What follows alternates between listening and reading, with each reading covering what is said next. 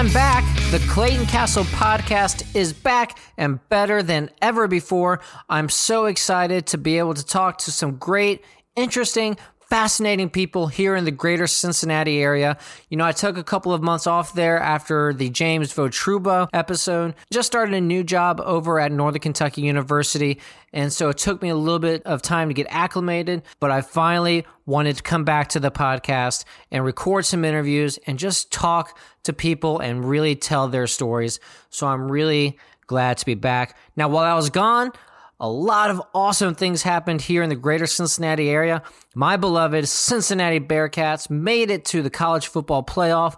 I was so lucky, fortunate, and blessed to go to Dallas and to AT&T Stadium to watch the Bearcats take on the Alabama Crimson Tide.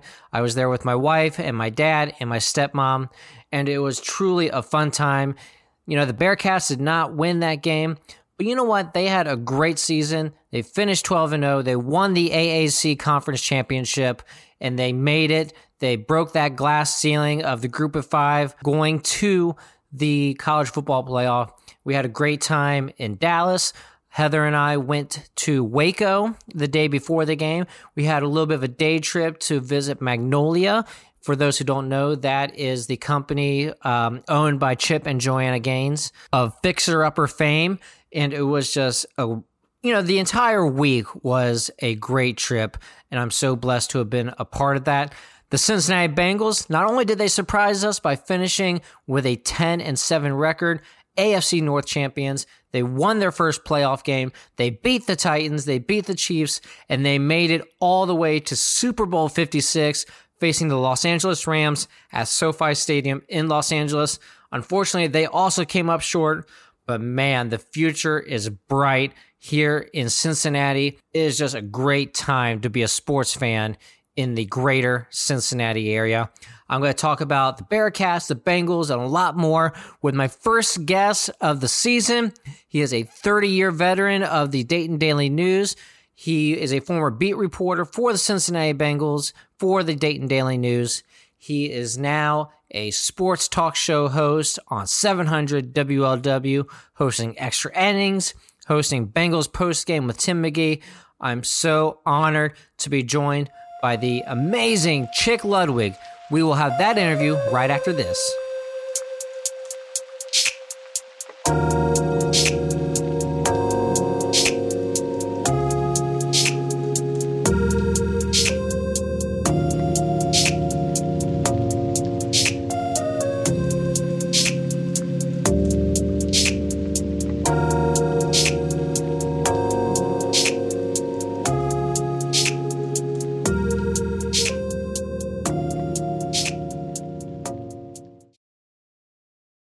Welcome back to the Clayton Castle podcast. I am so pumped and so excited to welcome in this next guest. He has a wealth of knowledge in sports, in substitute teaching, and umpiring, and rules, and all that other stuff. And the best way to introduce him is to say this: I've got my laptop, I've got my coffee. Now, all I need to do is welcome in Mr. Chick Ludwig. Chickster, how are you doing tonight? Oh, fantastic, Clayton, man. Great to be with you. And you stole my line. You know, I've got my coffee. I've got my computer. All I need is you. And it's funny because those words just came out of my mouth one day while I was hosting Sports Talk at WONE in Dayton. I did that for 21 months. And it came out of my mouth one day. And now, gosh, everybody's quoting it. I love it. Yeah, it's one of those things where when my wife and I, or just myself, when we're driving around and we're listening to you, like we listened to you this past weekend when we were driving around on Saturday night. And whenever you say that, I always have to say it with you. So it's just one of those iconic things like Marty's, and this one belongs to the Reds, or Dan's coffin nails. It's just one of those trademarks. So again, thank you for doing this. I wanted to tackle a lot with you tonight. But I want to start with your beginnings. You are a proud Elder High School grad. As I said, begrudgingly, I turned the LED lights behind me purple in honor of Elder. Just talk a little bit about Elder High School and what it was like to go there. Yeah, I grew up at the corner of West 8th and Rosemont in the St. William Parish. And that's, when you're from Cincinnati, everybody asks you, where'd you grow up? What parish, were you from? And I grew up a short walk to Elder High School and went to St. William's School. And I love to tease folks that, I walked to St. William's, I walked to Elder. My first bus ride was at Ohio State, from the smokestacks out to the West Campus. So I got on a bus at the Ohio State University with 50,000 of my closest friends. But just a great childhood, great neighborhood, walked everywhere, growing up at the corner of West 8th and Rosemont, going to Elder High School. And I was just at their stag, their sports stag on Thursday night. Eric Wood was the featured speaker. Oh, wow. Former Elder offensive lineman, University of Louisville, All-American, first-round draft pick of the Buffalo Bills. And as soon as I got there, a kid comes up and intercepts me. He's the class president at Elder. Hey, can we interview you?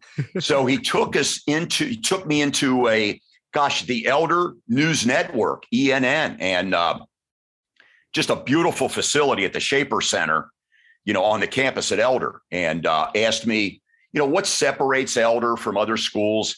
First thing that popped into my mind was the school spirit, and then just the values that I learned, Roman Catholic beginning. And I tease kids all the time when I substitute teach. I went to an all boys Catholic school, had to wear a tie every day.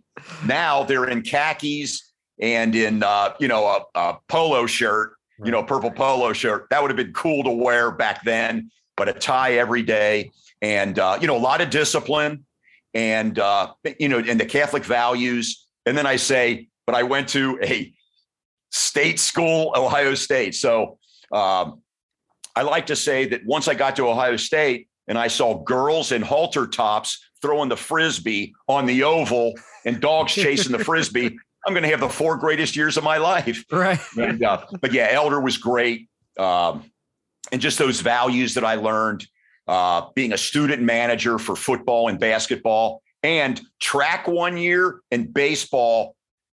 I took senior year off from baseball and because I just wanted to enjoy one season of not doing anything. Right. And just tremendous. And that background there, fixing helmets, taping ankles, getting yelled at by the coaches, all that helped me later on as a sports writer because I was able to get into the mind of an athlete and really see firsthand what they went through, the pain, the suffering, the blood, sweat, and cheers. Yeah. Yeah. And I want to go back real quick. I say begrudgingly because we talked before we came on that I went to Walnut Hills, and in sports, it was always about beating the GCL South. It was always about beating Elder, St. X, LaSalle, and Moeller. So that's why I say begrudgingly. And I have nothing personally against Elder. Well, and like we talked about off the air, I've been to Walnut Hills a few times, and every time I'm there, I feel like putting on a backpack and going to class because it is an unbelievable academic institution, period, man. I just have, wow, you went to Walnut? Wow, I bow down. I do. It's that special a place. No, it really is. I mean, it's special, but no need to bow down. But yeah. But that also brings me to, you always talk about going to Elder. I always talk about going to Walnut. What makes being proud of your high school so special? Because that's a Cincinnati thing. You don't find that everywhere. Yeah, the West Side. They say you're born there, you're raised there, you work there, you die there. And I love to say, heck, I need a passport to get off the hill. Okay, so I did wind up moving out. One of the few that did. Went to Ohio State, and then I started a journey all the way up I-71. Number one, I went to Ohio State. First job out of the School of Journalism was in Lebanon, Ohio, at the Western Star newspaper in Lebanon. And then I moved up to Greater Cleveland for 2.5 years, a paper called the News Herald in the Cleveland suburbs, the east side suburb of Willoughby. And we covered all the Cleveland sports. It was a great experience for 2.5 years. And then Dayton hired me in June of '79, and I stayed 30 years. So, but yeah, the community, oh man, a Friday night at the pit, a high school football Friday night, 10,000 people. I remember talking to a coach who was from Bluffton, who was recruiting a kid from Elder. And he said he heard the announcement at halftime for the split the pot. It was some ungodly amount, like $5,000 or something. He said, that's our entire fall budget, Right. So, but yeah, just the community, man, rallies around that school. And if you were in a Catholic school in that area, man, you went to Elder, you did not want to go to Oak Hills or Western Hills. Right. So, man, yeah. What a great that sense of community is so special when especially talking about your high school, because I still go to Walnut games to this day. I was just at the basketball game. Unfortunately, when they got trounced by Turpin, they go 20 or they went 19-1 in going into the last game of the season, and then they get trounced by Turpin. But I'll just leave it there. But hopefully they'll do better in the tournament.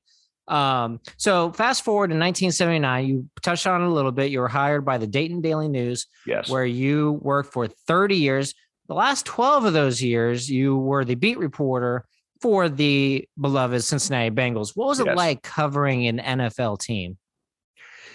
Yeah. When I got the beat, and it took, Alex Marvez, who's this star, for the sporting news, and now he's on Sirius XM radio with his own NFL show. I followed him. He was the beat writer in Dayton for a couple years, moved out to Denver and then Fort Lauderdale, and then he started his national career. So I followed him, and when I got the beat, Tom Archdeacon, the columnist at the Dayton Daily News, said, "Chick, you're going to go through a few phases here. The first phase is I got the beat I always wanted, professional sports beat. That's the first phase. The second phase is, what the heck did I get myself into?"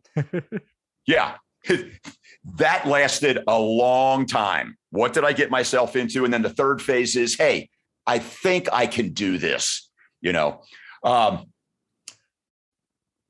You only had off. I worked every day of the year except for a couple of weeks in July, taking a little time off because the season starts, really training camp, the season. As soon as the season's over, you start getting ready for the combine, and that's what's happening now. After the combine, you get draft ready. After the draft, the mini camps, a rookie and first year undrafted guys come in. And I remember standing at, outside the facility, Paul Brown Stadium, as guys came in for their workouts and hey, we're talking amongst ourselves. Who is that guy? We didn't know. I'm going up to guys, sir, what is your name? So we knew who the draft picks pretty much were, but everybody else, crazy. So it is a lot of work. They take 85, 90 guys to training camp. Only 53 make the roster. You write about the high profile guys, but every person there is a great story on how they made it to the NFL. So you're writing feature stories. There's a lot of news. There's arrests. I covered a lot of arrests in my day, and then some columns. But you get into the groove. Game story, notes, sidebar. We would get to the stadium, say about 10 o'clock for a 1 o'clock game. Eat, relax. You can't get on the field like you used to with baseball. Around the batting cage, for a baseball game. Right. Can't do that. So we would get out of the press box at midnight for a 1 o'clock game. Wow. Because I'd write 3 stories for the Dayton Daily News, and then I was the sporting news correspondent. You have to write about 1,000 words for them. And then, the Bengals beat writers, we were always the last ones out of a press box on the road and at home. So it was constant. And then Monday, news conferences. Tuesdays were days off for the players, but there was always news to be made. I would always have to check in. and chase down stories. The PR director would tell us some stuff, but then you're always making phone calls. Wednesday is like Mondays. You get the, you get Joe Burrow, you get the quarterbacks, an open locker room. The head coach has a news conference, and then you get the visiting team. You pick out, you request a player from the visiting team and the head coach. So Wednesdays, you're just bludgeoned with enough information that really could last you the rest of the week if you wanted it to. But then open locker rooms on Thursday, walk through on Friday. So I would, I'd still be writing every day. Wouldn't have to be down there like every day. But then Saturday, travel day if you're on the road. So, and you'd relax on a Saturday night. But like Jeff Hobson of Bengals.com says, sleep with the team or sleep with the fishes. Yep. Inky Moore would do our reservations at the team hotel. We got the team rate, which was always nice.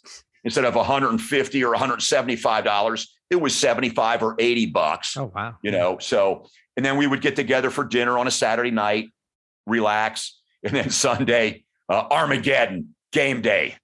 Yeah. So It was constant. But then, man, you make friends with the players. You have your go-to guys, but you're always concentrating on what is news today. You couldn't miss out on, injuries, news. And then you're always working on features and looking for interesting stuff. Right. Yeah. One thing that you said that really struck me is something that I've always said all along as a journalist. And that is that every single player on that team has a story, has some sort of path to the NFL that's different from the guy next to them. Yes. You covered the Bengals for 12 years, but you were at the Dayton Daily News for 30 years. While you were covering the Bengals beat, is there one story, inspiring, fascinating, interesting story that really sticks with you to this day? Wow. I'm trying to think here because it's just a collage.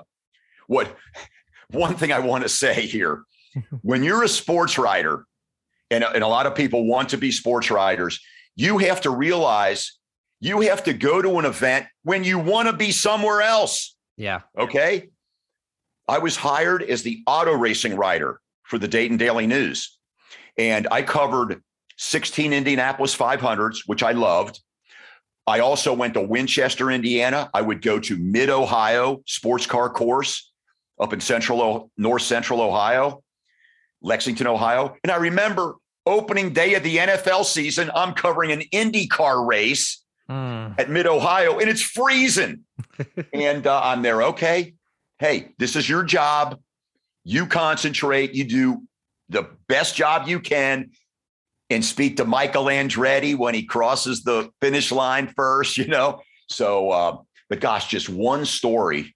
I had my run-ins with Marvin Lewis. Okay. I always looked at myself as the liaison between the fans and the team. So we were in Washington, D.C. once, and a reporter there said, you haven't arrived until Marvin wakes you up on a Monday morning angry about a story that you've written. Okay. Oh, no. So it was draft week. It was draft when Maurice Clarett was coming out of Ohio State. And he had tried once before, after like his sophomore year to come out. The league wouldn't let him because you had to be out 3 years from high school. And my claim to fame is at the combine when I asked about the first 10 questions of Maurice Clarett, and I hogged the interview. And people were like looking at me like, who is this? Who is this guy? And that's where I kind of made my name. But anyway, Marvin was asked a question about Clarett, and he gave the answer that the Bengals probably wouldn't draft him.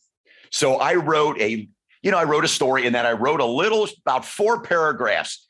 Bengals fans won't have to worry about Maurice Clarett in stripes or whatever. Just a little like 4-inch little sidebar box. Right. And the next thing I know, wow, the next morning, I'm sleeping. The phone rings. It's for you. I pick it up. Chick, this is, gosh, I forget the secretary's name there. I'm passing you through to Marvin. Screams at me. What the hell are you doing writing this story? He said, tomorrow, after I'm done with my press conference, you're coming to my office. And they're okay, coach, and I let my boss know. He backed me 100%. The next day after the news conference, Marvin had some minor knee surgery. So he was on a cart, a motorized cart. And he says, okay, let's go. He's banging into doors on his cart. And we go up to his office and we hash it out. And I just basically told him, I'm their coach. I'm here to report and to be the liaison between the team and the fans. And he screamed real loud when we got in there. I think he scared the secretaries. And but we hashed it out. And at the end of the interview, he said, "Are you going to Seattle this weekend?" I said, "Yeah, I'll be there." We shook hands, and that was it. So when I would get to the Super Bowl, the guys from ESPN would say, "Oh, Chick, man, we live for those Monday news conferences with you and Marvin." I sat in the same seat, front right, first seat on the right side, and he would look down at me. Boom, I'd ask the first question. And we had our moments. Yeah. Man, that is a fascinating story. Wow. Yeah. Oh my gosh. So another thing I want to ask is, you started in news or started the Dayton Daily News in 1979. So if I'm doing the math right, 12 years. So you started the Bengals in 1997, I guess? Yeah, 97. It was Boomer Esiason's year back with the club in 97. Jeff Blake was the quarterback. And during that year, Blake got hurt and Boomer played extremely well. Mm-hmm. Right. I think this team finished like 4-1, finished 7-9 on the season. Bruce Coslett wanted him back. And from what I understand, Mike offered him like a 2-year deal that was really disguised as a 1-year deal. But he was offered the job at Monday Night Football with Al Michaels. And Mike told him, take it, And I'm there, oh my gosh, he should have done what's best for the club, sign the guy. But really, in talking to Boomer since then, he was done. He was done after that year. His family, his son, Gunner and everything, all the things he did for cystic fibrosis and everything. So Boomer was basically done. And then, gosh, they signed Neil O'Donnell in 98. And so what's cool for me now is I try to keep in touch with the alums, whether it's on Facebook. I've got a lot of phone numbers. I love the alumni. And I keep a list of deceased Bengals. Okay. And my list is up to like 60 now. And the club will even call me once in a while. Hey, can you send us your list? And but the player's name, college, the day they passed, and the cause. And it's just a crazy hobby of mine. Yeah. So now you've been retired since 2009 from the Bengals. You can now be heard on the weekends and other fill-in spots on Sports Talk on 700 WLW. Yeah. Why radio? What do you love about radio? First of all, I want to tell you how it all happened. Sure. My last news conference with Marvin and the team, I was getting ready to take early retirement and step away from the newspaper business. Really never wanted to quit working. I've told this 1,000 times. I just wanted to do something different. So I told Dave Yiddy Armbruster, who is the director of sports operations for iHeartMedia, I said, Yid, as an NFL writer, I get interviewed by a lot of radio stations, for Bengal games that are coming up and everything. ESPN Overnight, JT the Brick, and, all these dudes, and they're awesome. So I said, they seem to like me. It's something I would like to try. So if you have a sports talk show host on vacation or you're in a pinch, it's something I would like to try. Never in a million years did I think I would get a call, because I got my substitute teacher's license. I became a fast pitch softball umpire. My daughter played volleyball ref. I was happy. And then radio happened. So about 6 months later, I get a call from Tony Bender, the program director for ESPN 1530 WCKY. Hey, can you fill in for Mo Egger next Wednesday? And they're, yeah, okay, let's do it. The longest 3 hours of my life. Oh, man. You start talking. There's no phone calls. I lined up a couple of guests, and you can't have any dead air time. So I talk for like 6 minutes. There's another 6 minutes before the break. So I start telling stories. And so that was kind of my baptism. And then it just kind of went from there.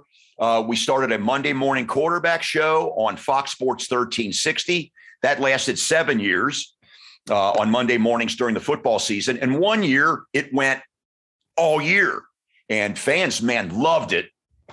But you talk about a turnaround, God, getting up at 3 or 4 in the morning, on the air at 6 a.m., having to know what happened in the Sunday night game.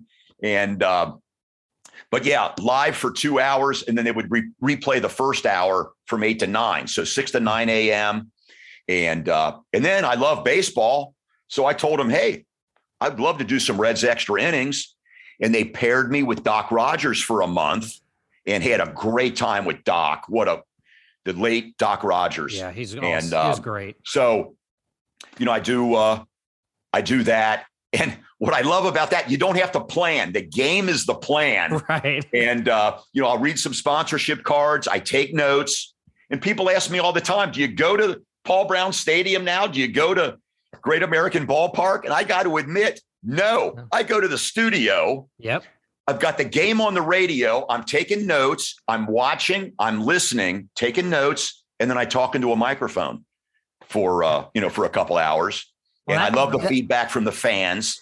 That's what's awesome. And that's how I first met you, was you were doing extra innings on a Friday night. Yes. When I was on doing the high school football tonight show on ESPN 1530. And we were in between shows because we do a pregame show and a postgame show. And they were like, yeah, Chick Ludwig's down there in the 700 studio. And I was like, no way. I've always wanted to meet Chick. I love hearing him on the radio. And so I remember walking in the studio and you were intently watching the Reds game because you were preparing for extra innings. Yeah. And I was like, I was so nervous. I was like, I don't want to interrupt him. Oh my gosh. Because I was like, he needs to watch this game so that I was afraid that if I interrupted you, extra innings would be, shot dead. Like you. No. But I went in there and said, Chick, my name's Clayton. You substitute at Middletown Middle School sometimes with my wife. I just want to come and say I'm a big fan. And you were so kind and gracious to me. So I appreciate that. Yeah. And then later that night, you came down to our studio and just started talking about the Reds game. And I mean, that was a blast of a night. So I just want to say, and I'd like to check in to see how my elder Panthers are doing. Exactly. And now Seg, his hours changed. So, and because of COVID with baseball, he's not in there at night. Right. But Seg would come in the 11 o'clock hour and do some high school football scores. Mm-hmm. Okay. So when I would be in there late on a Friday night during football season, Safwan Alvey or Dan Klaskins or Clayton, come on down and give us 15 minutes of football scores, and love talking high school football. And man, the fans are passionate. That is a great show, man. Yeah. When I ain't in the studio, I'm listening to that. Oh, well, thank you. That's awesome. We actually just did our year in review show. Monday night, 2 nights ago. Okay. So where we hand out some hardware for offensive player of the year, team of the year, all that stuff. So it was a great year of high school football, and a great year of Chick Ludwig doing extra innings and Bengals post-game show. Oh, so. And speaking of that, okay, I told Yid, because of my background covering the Bengals, that's what I've always wanted to do. Yeah. But Mark Blazer was the guy with Tim McGee. And Mark, he did a really nice job, but he was more of an entertainment guy. And he even told me he doesn't know that much about the inner workings of football.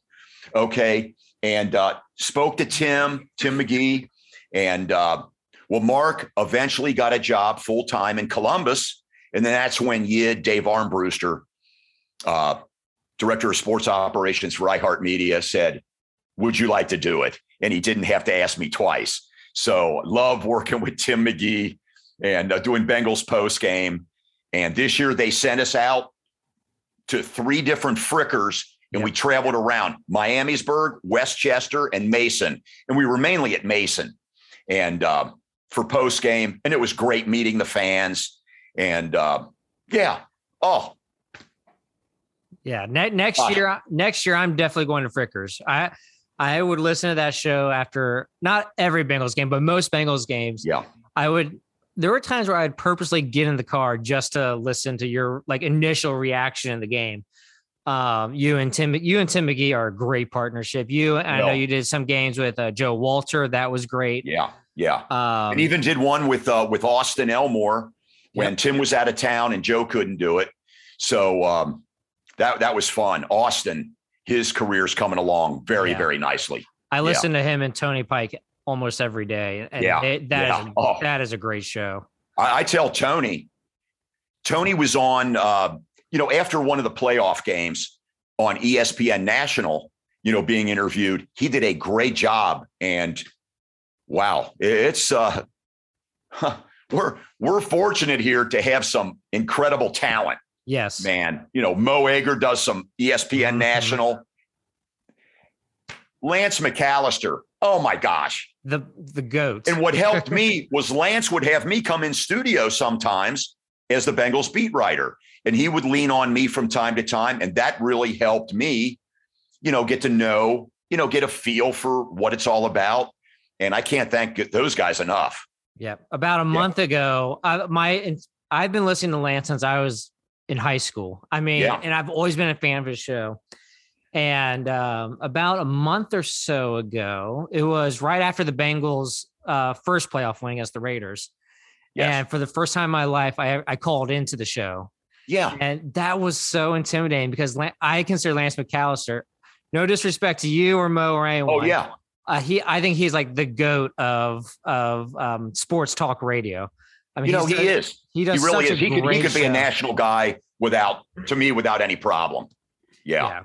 We are so fortunate. He's so organized and he's just tremendous. He really is. I mean, he'll tweet out a picture of his notes and it's just like, wow, this is a lot of research. I mean, he watches every game of every team in this town.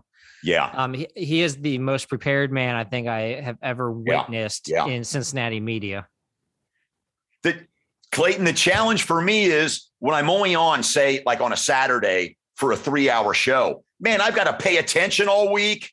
I've got to know what Xavier, UC, Northern Kentucky, Wright State. I covered Wright State for 10 years. So I want to include them. We've got a lot of listeners in Dayton, so Reds, Bengals, I've got to pay attention, and jam everything in and Saturdays are a little bit looser than during the week. So like this past Saturday night, let's do a hot wax Saturday night. I wrote out some songs I wanted to hear. Right. And Tater Chip Pratt, our producer, cranked them up and just had a great time.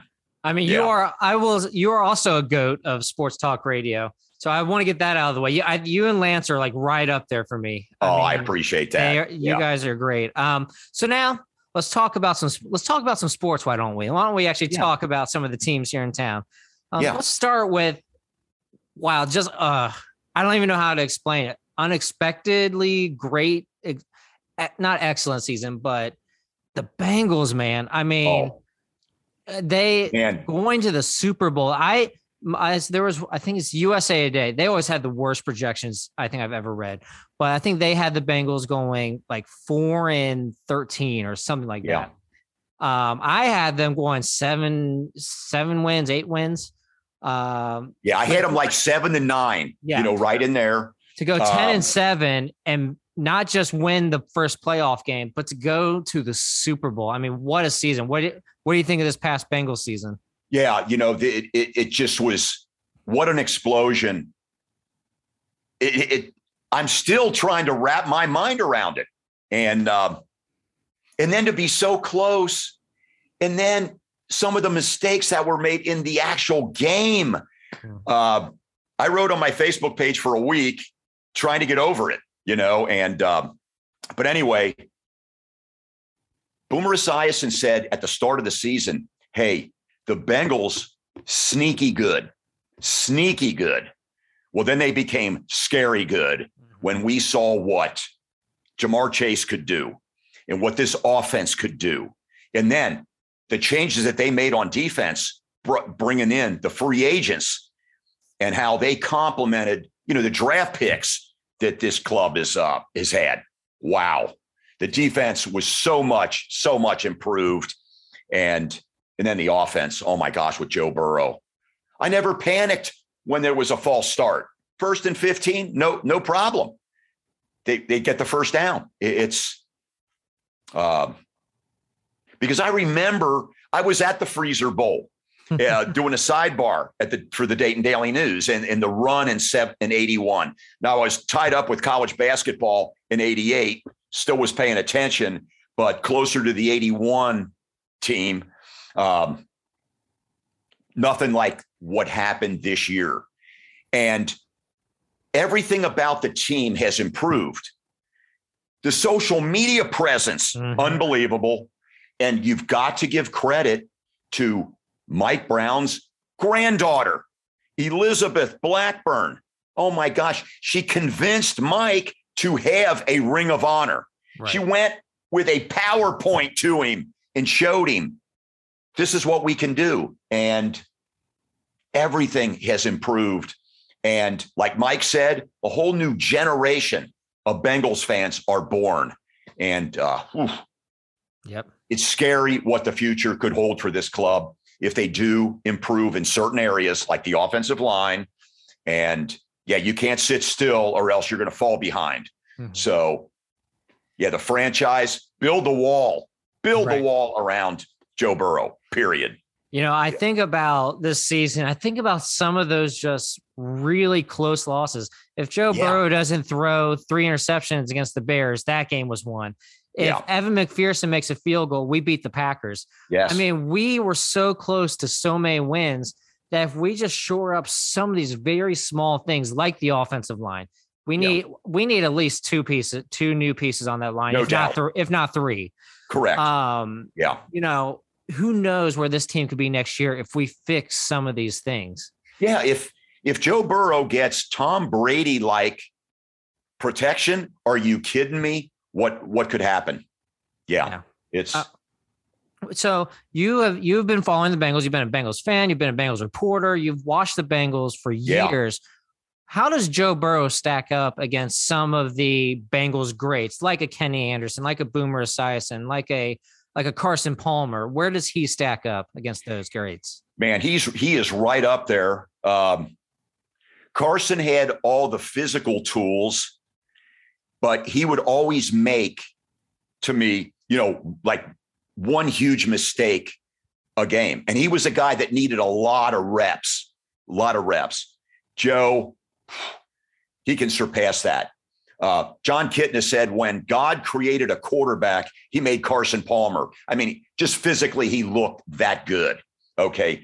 Jeff Blake, no better deep ball thrower in NFL history. Just Google up YouTube, Jeff Blake, period.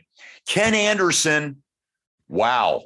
Watching him more on film these days, he had a stronger arm than I remembered, but his accuracy was phenomenal. And Boomer Esiason had a cannon arm, an absolute cannon.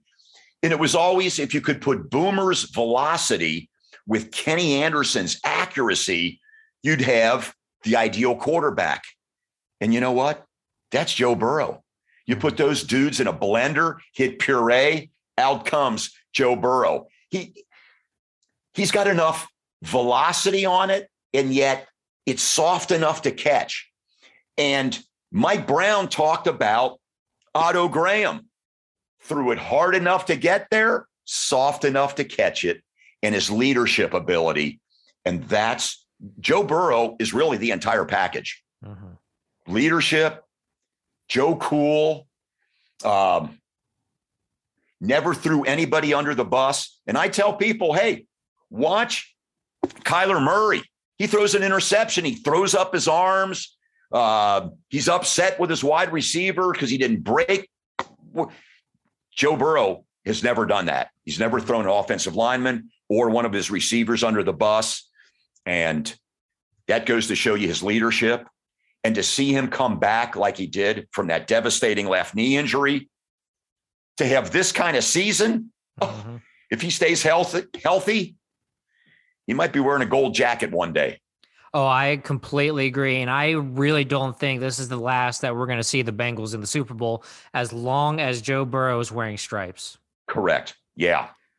Now, when you look at next year, and, it's not people want to say it's a first place schedule. Well, you play, the different divisions, okay, an NFC and an AFC, but then you're parallel to, you're playing the first place team in all, in all the American Football Conference teams, first place. And you're going to see more primetime games. Yep.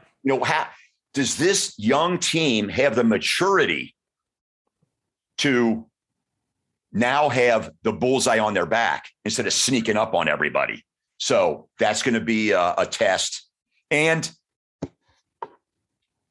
once you get to the off season, teams scout you. Mm-hmm. Baker Mayfield, once he kind of emerged on the scene, then teams scout him. Man, get him going to his left and not to his right. So teams will scout the Bengals and try to get. Hey, look at what the Bengals did to Lamar Jackson. Yeah. Okay. I'm not saying they've caught up to him because he's still awesome, but don't rush past him. Right. Don't create the rushing lane for him and contain him. And they were able to do that. But I think that's what makes the Bengals so great is it's impossible to scout this offense because, okay, you scout them and you see that Jamar Chase is going for 220 yards against the Ravens. Okay, so we need to cover Chase. Well, then what are you going to do about Tyler Boyd or T. Higgins or CJ Uzama?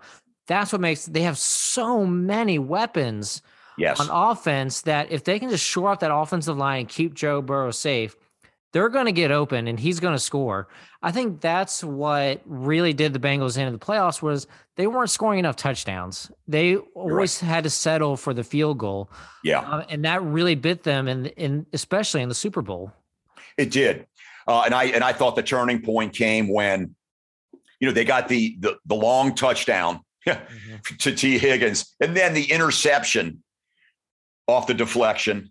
You have got to score there. And when they had to settle for the field goal to make it a 20-13 game to keep it at one score, I thought that was a huge turning point. And then the Bengals proceeded to go 5 straight empty series to close the game. And that hasn't happened all year. Yep. Can you imagine them going 5 series without scoring a point? That's what happened in the Super Bowl. Well, and this has made the rounds on social media since the Super Bowl, but on that last play where Joe Burrow got sacked by Aaron Donald, Jamar Chase had his man beat. He was wide open down the sideline. If he makes that throw, Bengals are hoisting the Lombardi.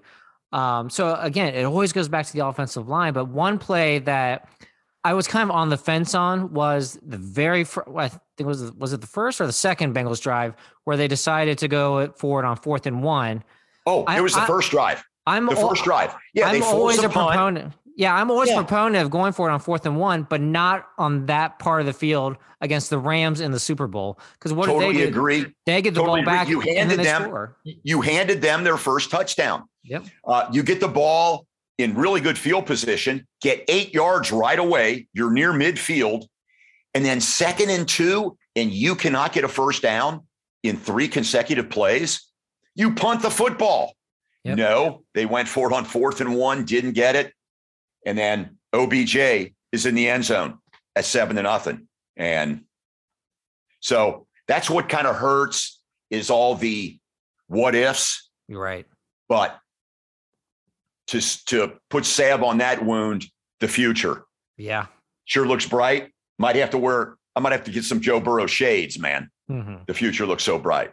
Yeah. I mean, it was a remarkable season by the Bengals. And again, for me, it's just, I think the best part of the season was the Raiders game, the playoff win, because it finally felt like they got that, them, not necessarily this team, but the franchise got that monkey off its back. And I've been saying for years that the season that they win their first playoff game, they're going to the Super Bowl, because the franchise will finally start believing in itself that they can do this. So you know what's crazy, Clayton, is I was not afraid of any of the first three teams. I really wasn't. Raiders already beat them. Tennessee was a number one seed, but I just didn't have faith in Ryan Tannehill. Right. And then KC, you beat them once. Yeah, you go on the road. I felt really confident at that game. What's weird is Super Bowl, all those star power players for the Rams. I'm thinking, I don't want any funny business in this game.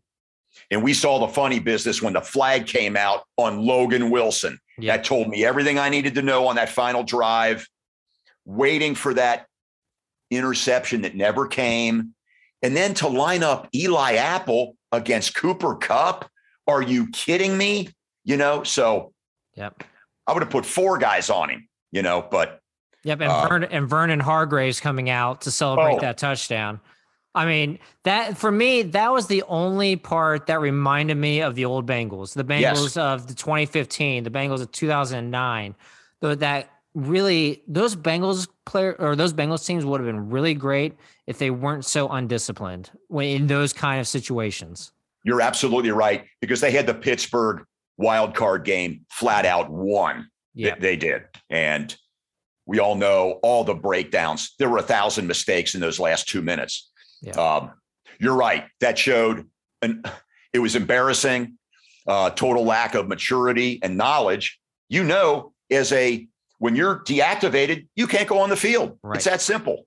And the Bengals had just gotten an interception from Jesse Bates. You're going to start at the 20-yard line at the 2-minute warning, score before half, and then score to start the third quarter. It was right there for them. Yep. They were still able to overcome that. Didn't score at the end of the half. If they would have started on the 20-yard line, they would have had a great chance to at least kick a field goal. Yeah. But when it comes to the discipline, though, it's still night and day, though. I mean, I think the Bengals, if I'm correct, I don't know if I am, were the least penalized team in the NFL, or somewhere around there, one of the least penalized teams. So still a magnificent season for the Bengals. I don't think we've seen the end of them in the playoffs in the next few years. I do want to shift gears to another star football team, the Cincinnati Bearcats. My God, what another fantastic season. Desmond Ridder, Luke Fickell. I'm so glad I'm a season ticket holder for UC, even though I graduated from NKU and work at NKU. I'm a UC football season ticket holder. And what just a magnificent season by them, becoming the first group of 5 team to knock the door down into the college football playoff. Talk a little bit about what you saw from the Bearcats. How about the scene at Nippert Stadium the last few games? I mean, just an unbelievable atmosphere that would rival any place in America. Oh, I agree. That Houston game, that place was absolutely electric. Mm-hmm. It really was. And Luke now has signed another contract. Now, if I'm so happy that he's going to be here for the foreseeable future, hopefully get into the Big 12, just raise the aura of this team. And man, just that season, and then following it with the Bengals, it was just Cincinnati. We were at the epicenter of football for the longest time. It was great. And I still think, great. I think we saw the opportunity to be the epicenter of football because both of these teams have very bright futures. Now, next year probably won't be as star power for the Bearcats as much as it was this year. But as long as you have Luke Fickell there and have, I think the promotion of Gino Guidugli to offensive coordinator was, first of all, a no-brainer. Second of all, I am so excited to see where this offense is going to go under his direction, his leadership. But man, this year in football in Cincinnati has been great. Three high school state titles as well for this area. Man, what was it like to be on the radio during this football season? Oh my gosh, just phenomenal. There were times when I was on the Bengals beat, midway through the season, you start talking about the combine and the draft. Yep. And Neil O'Donnell told me this once: when you win in the NFL, that next week feels like 3 days. You lose, that next week feels like a month waiting to play the next game. Yep. And wow, yes, it was a long season, arguably the longest in NFL history. I still remember when Dave Lapham, he played what? 8 preseason games. The Hall of Fame game in Canton, and then like 6 preseason games. Can you believe that back in the day? Man. Wow. Now they're down to 3, and but just, being on the radio then was just magic. And wow, the sponsorships, everything was sponsored, Clayton. The black and the Western and Southern Financial Group Black and Orange hotline, or Orange and Black hotline. It was awesome. And even different segments were sponsored. So now I got robbed at the Super Bowl. I was Dick's Sporting Goods. I had a promo. It was worth, I think, like $150. Yeah. If the Bengals had won, only if the Bengals win, I read a 30-second spot. And I wasn't able to do it, wasn't able to cash in, but that's all right. But yeah, everything was sponsored. It was just tremendous. You just mentioned the Bengals. You're flooded with phone calls, fans so excited. And then I had, Tim McGee and I were on the air from 2 to 5 before the game, then 11 to 1 after the game. And it was just awesome. Now, the crowd had thinned out by 11 o'clock at Frickers and Mason, but nothing will erase the intensity, the urgency, the enthusiasm of this of the tri-state area. Yeah. All right. So I want to be respectful of your time. I'm going to end I have a couple more questions, but these are going to be kind of softball questions. Sure. Just little questions. I want to get to know you. As you've been a beat reporter. You've been around this country covering NFL football. Been around the Bengals covering some great teams and some not so great teams. What is your favorite NFL stadium? Baltimore. Really? It was the best trip. We would fly into BWI, Baltimore Washington International Airport, and Paul Doherty of the Enquirer showed me how to get on the light rail.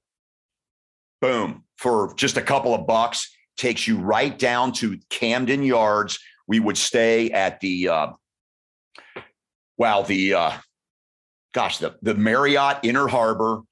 And then you could walk in right field at where the baseball stadium is, right? Camden Yards, walk along that pathway down to the football stadium. But we had great seats. They didn't move us. We were on the club level, right about the 30, 35 yard line, and beautiful stadium. The scoreboards, extend the length of or the width of each, end zone. And then they served crab cakes at halftime. Wow. Tampa was the best food. Tampa Bay, the best food for a sports writer. I don't know if you want me to mention that. Oh my God. That was actually one of the softball questions. It was best stadium food you've had. The best stadium food by far. Media stadium food. Media stadium, a regular season game at Tampa Bay. I get there early, made to order omelet. Wow. So ham and cheese omelet when I got there. Before the game, turkey dinner, turkey, mashed potatoes, a turkey dinner before the game. So, man, I'm stuffed, And then there's a couple minutes left before halftime, and they said, hey, you want to get in line? There's Bananas Foster at halftime. Oh. And then during the game, a ice cream bar. You go into a freezer and pick out any kind of ice cream you wanted. And they had any kind of candy bar that you wanted. And then after the game, sandwiches out the wazoo. Oh, it was heaven for a sports writer. Tampa was just unbelievable. The Bengals have really, really improved their spread. Yeah. It used to be under Paul Brown and back at Synergy Field, hot dogs, Mets, and brats before, during, after the game. Baked beans and potato salad. Hot dogs, brats, and Mets. Yeah. Yeah. And now they've got a really nice spread of food before the game. Always some kind of cuisine from the visiting team. Yep. So if you're playing New Orleans and Cincinnati, man, some real nice, Cajun food. Yep. And and then they had Gold Star chili at halftime. Yep. Then afterward, pizza or some kind of sandwiches. So Cincinnati really, really upgraded their dining room. Yeah, I had the opportunity back in August. I'm when I work at NKU, but I'm also a freelance writer. Yes. And so I was asked to help out with the Miami Herald when the Dolphins were up here for the preseason game. And so I was doing a little bit of freelance for them and working on a story for them. And so that was the first time I ever got to go to a Bengals game as a media member. And man, like you said, that spread, some sort of food before a game, Gold Star at halftime, and then more food at the second half. I mean, it really is a treat. But my favorite stadium food, when I lived in Minnesota as a reporter, I got to go to US Bank Stadium and cover games there. And man, they go all out as well for food in Minnesota. But Mike Zimmer, I worship the ground Mike Zimmer walks on. He was just awesome to me. And I interviewed him on WONE in Dayton. At the end of the interview, he says, Chick, we need to talk more often. I mean, what coach would ever say that? Right. Now, before we sign off, I can give you a sports writer's confession. Okay. A confession. I worked on my honeymoon. Oh, wow. I worked on my honeymoon with a blessing from my wife. We are in Hawaii for the University of Dayton's tournament against Chaminade of Hawaii. Mm-hmm. And one of the teams there was LaSalle out of Philadelphia. Here, I get a knock on my door in our hotel, and the reporter for UD, University of Dayton, his daughter knocks on my door, and she said, Chick, my dad wants to see you. So I go visit Bucky Albers. He said, the Philadelphia Inquirer needs a story tomorrow, the UD LaSalle game. Can you do it? Well, I had to ask the bride first. He goes, well, we're going to be at the game anyway. Go ahead. So, wow. Yeah. So I wrote out, I think they supplied a typewriter for me.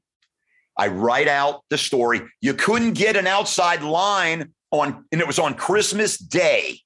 Oh. To get an outside line in Hawaii was difficult to the mainland. So I'm trying, and I finally get through. The sports guys were in a panic trying to find me. I'm there. I got you covered. I dictated the game story. and we got her done. Wow. Yeah. Man, what a wife. My wife would never have let me. We went to Hilton Head. She grew up in a sports family. Her dad was a coach and an athletic director. Mm-hmm. So, and she loved basketball. So yeah, we were over there for that tournament. And Dayton lost to Oklahoma over in the third game, 151-99. And they had beaten Oklahoma in the NCAA tournament a couple years earlier, and Billy Tubbs put it on them. Yeah. Man. All right. Before we sign off, you just reminded me, quick assessment of the college basketball scene here. Very quick. What do you think of UC, Xavier, and NKU? Well, I'm just praying that one of these teams, if not two, make the NCAA tournament. Yep. You know, I think the Horizon League is going to be an awful lot of fun. Yep. And NKU could do it, although I'm secretly rooting for Wright State too. UC, UC, it's going to be hard. They're going to have to win the American Athletic Conference. Xavier hanging on by a thread, in the, in Joe Lenardi's, bracketology. No excuses. That's a great team, and they're falling apart. They got to put the pieces back together here. I have great hope for UC. Grew up a big UC basketball fan. Yep. And I have great hope for Wes Miller in the future. Real quick, is Travis Steele on the hot seat? I'd say he is.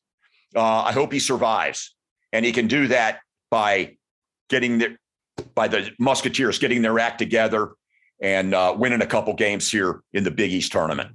And I completely agree with you about NKU.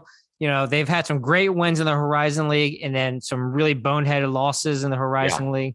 But that goes to prove they can beat anybody at any time. They've won 10 of their last 12 as of this podcast recording. They have a game tomorrow night against Robert Morris, which I'm thankfully going to because it's faculty staff appreciation night. But that is awesome. You know what? Those Horizon League games, you check the scores, they're all close. Yeah. They are all white knucklers. I mean, Horizon League basketball is some of the most exciting basketball I've ever witnessed. It is. And they're only going to get one team in the tournament. Yep. It just, man. Yeah. And a lot of times it's not even the best team. That's right. And, the very first year NKU made it, they weren't necessarily the best team. They were the number 4 seed in the Horizon League that year. Yeah. But things just broke their way in the Horizon League tournament and they got to make it. So, that's the beauty of March Mania. It's great. Yeah. My wife can't give two craps about basketball, but once March Madness hits, she loves watching all the upsets. Yeah. Yes. Oh, it's the teams that have a senior laden team that are knocking off the one and dones. Mm-hmm. So that's why a Mercer can beat a Duke once upon a time. And it's going to happen a lot. It really is. Yep. One of these years, Gonzaga is going to win a national title. Don't know when.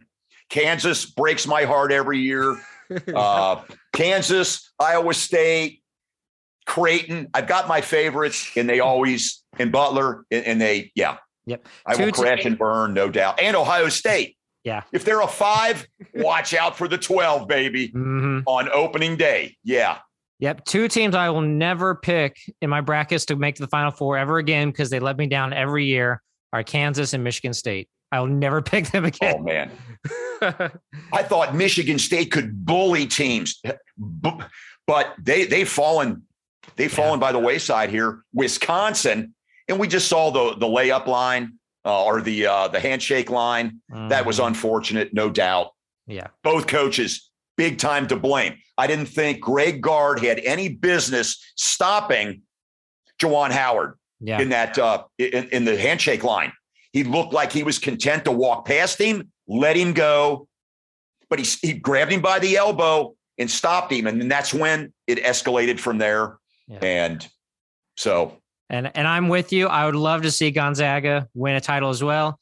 Just not last year because the Baylor Bears had Maceo Teague from Walnut Hills High School. Walnut Hills, yeah. And, I was lucky enough he actually was on the podcast over the summer. So I was lucky enough to interview him, and what a great story that was. He was barely recruited out of Walnut, went to a 1-year prep school and then went to UNC Asheville and made his way to Baylor and won the national title. So, hey, one of the cool things back when I covered Wright State for 10 years, Dick Bennett was the Green Bay coach who went on to Washington State and Wisconsin, and phenomenal coach. And Homer Drew, his sons, Bryce and Scott, the Baylor coach. Yep. So what a legacy. Yeah, those two guys, phenomenal getting to know those two. All right. Well, Chick, thank you again so much for doing this. It has been a blast. We didn't even scratch the surface of what I want to talk to you about. So I see another episode with you in the future. If we can definitely do that. Yes. And one of the softball questions will be, do you have a favorite sports bar on the road? Yes. Oh, yeah. I mean, I didn't even get through all the softball questions either, because you are such a great talker. Some reason I love listening to you on the radio. And if Joe Walter, Tim McGee, and Austin Elmore are ever sick, you have my number. So. All right. Yeah. Yeah, Clayton. Hey, really appreciate the time. Thank you so much. Say hi to your wife for me, and I look forward to my next trip down to Middletown Middle School. It sounds good. Thanks, Chick. All right. Thank you. Again, this was Chick Ludwig, 30-year career at the Dayton Daily News. You can hear him on 700 WLW doing some sports talk radio, typically on the weekends, sometimes fill in during the week. Again, so honored and blessed to have had him on the podcast, and we will be right back.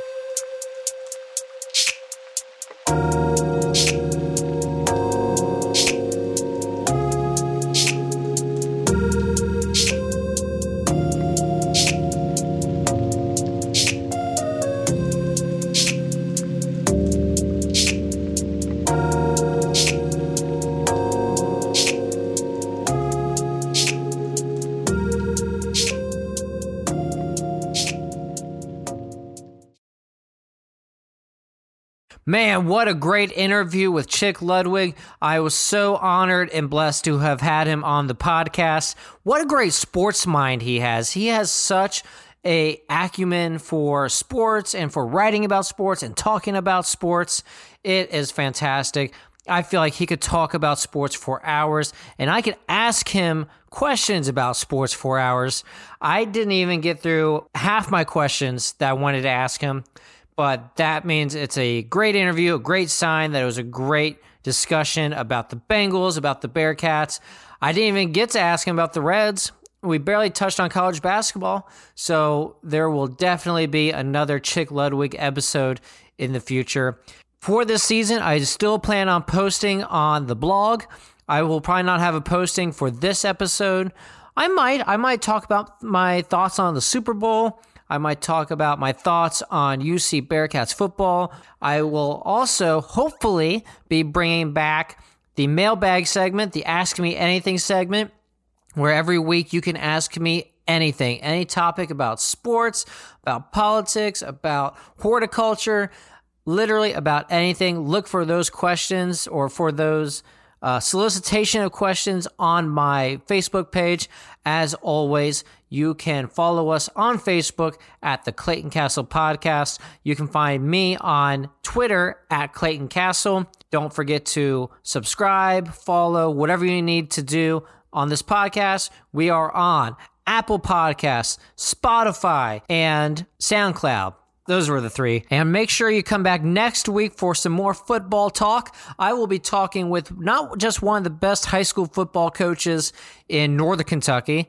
He is one of the best high school football coaches in the Commonwealth of Kentucky, and he is one of the best high school football coaches in America. I will be sitting down with former head football coach at Highlands High School, Dale Mueller. So stick around for that. We will talk to you next week.